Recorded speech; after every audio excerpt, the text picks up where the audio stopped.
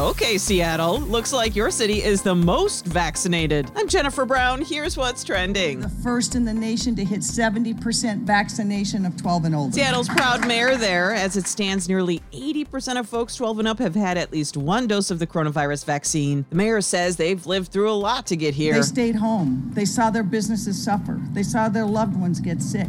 Want to know how powerful computer hackers are? That cyber attack on the world's biggest meat processing company had a massive ransom paid out, $11 million in Bitcoin money. JBS's CEO says it was a tough call, but they didn't want data destroyed or their customers put at risk. And Barbie and her world of pink is going green.